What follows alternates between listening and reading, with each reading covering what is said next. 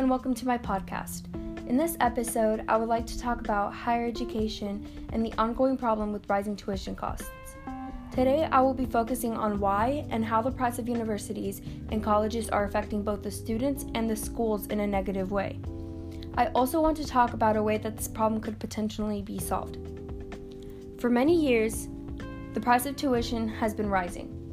Now it is said that the cost of tuition and fees has increased more than 4 times the rate of inflation, and this is a problem that has students and parents questioning whether it is worth the money and potential debt to go and receive a higher education. Not only is this bad for the students because they don't expand their learning years, but this is harming the schools as well.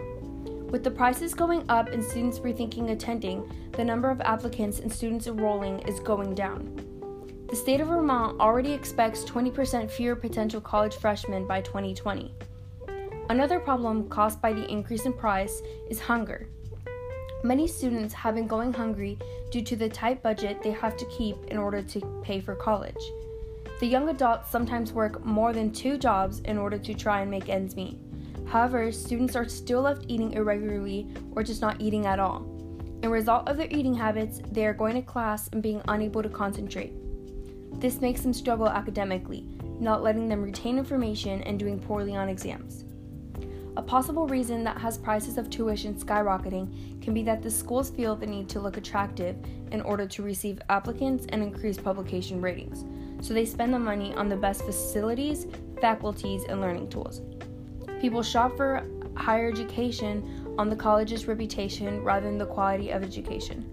Buyers rely on judgments about the reputations of different institutions, which are often based on schools' wealth, admission selectivity, and price tag.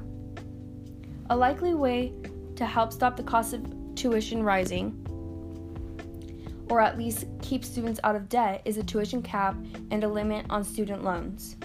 There are some financial aid opportunities that help students obtain their college education, like student loans and scholarships. However, they either leave you in debt or they are only available for the top students in the class.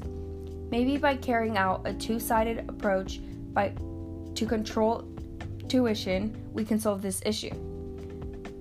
The two sides focus on a student loan borrowing limit for all types of student loans and a federally mandated cap on tuition for all universities receiving any type of federal funding.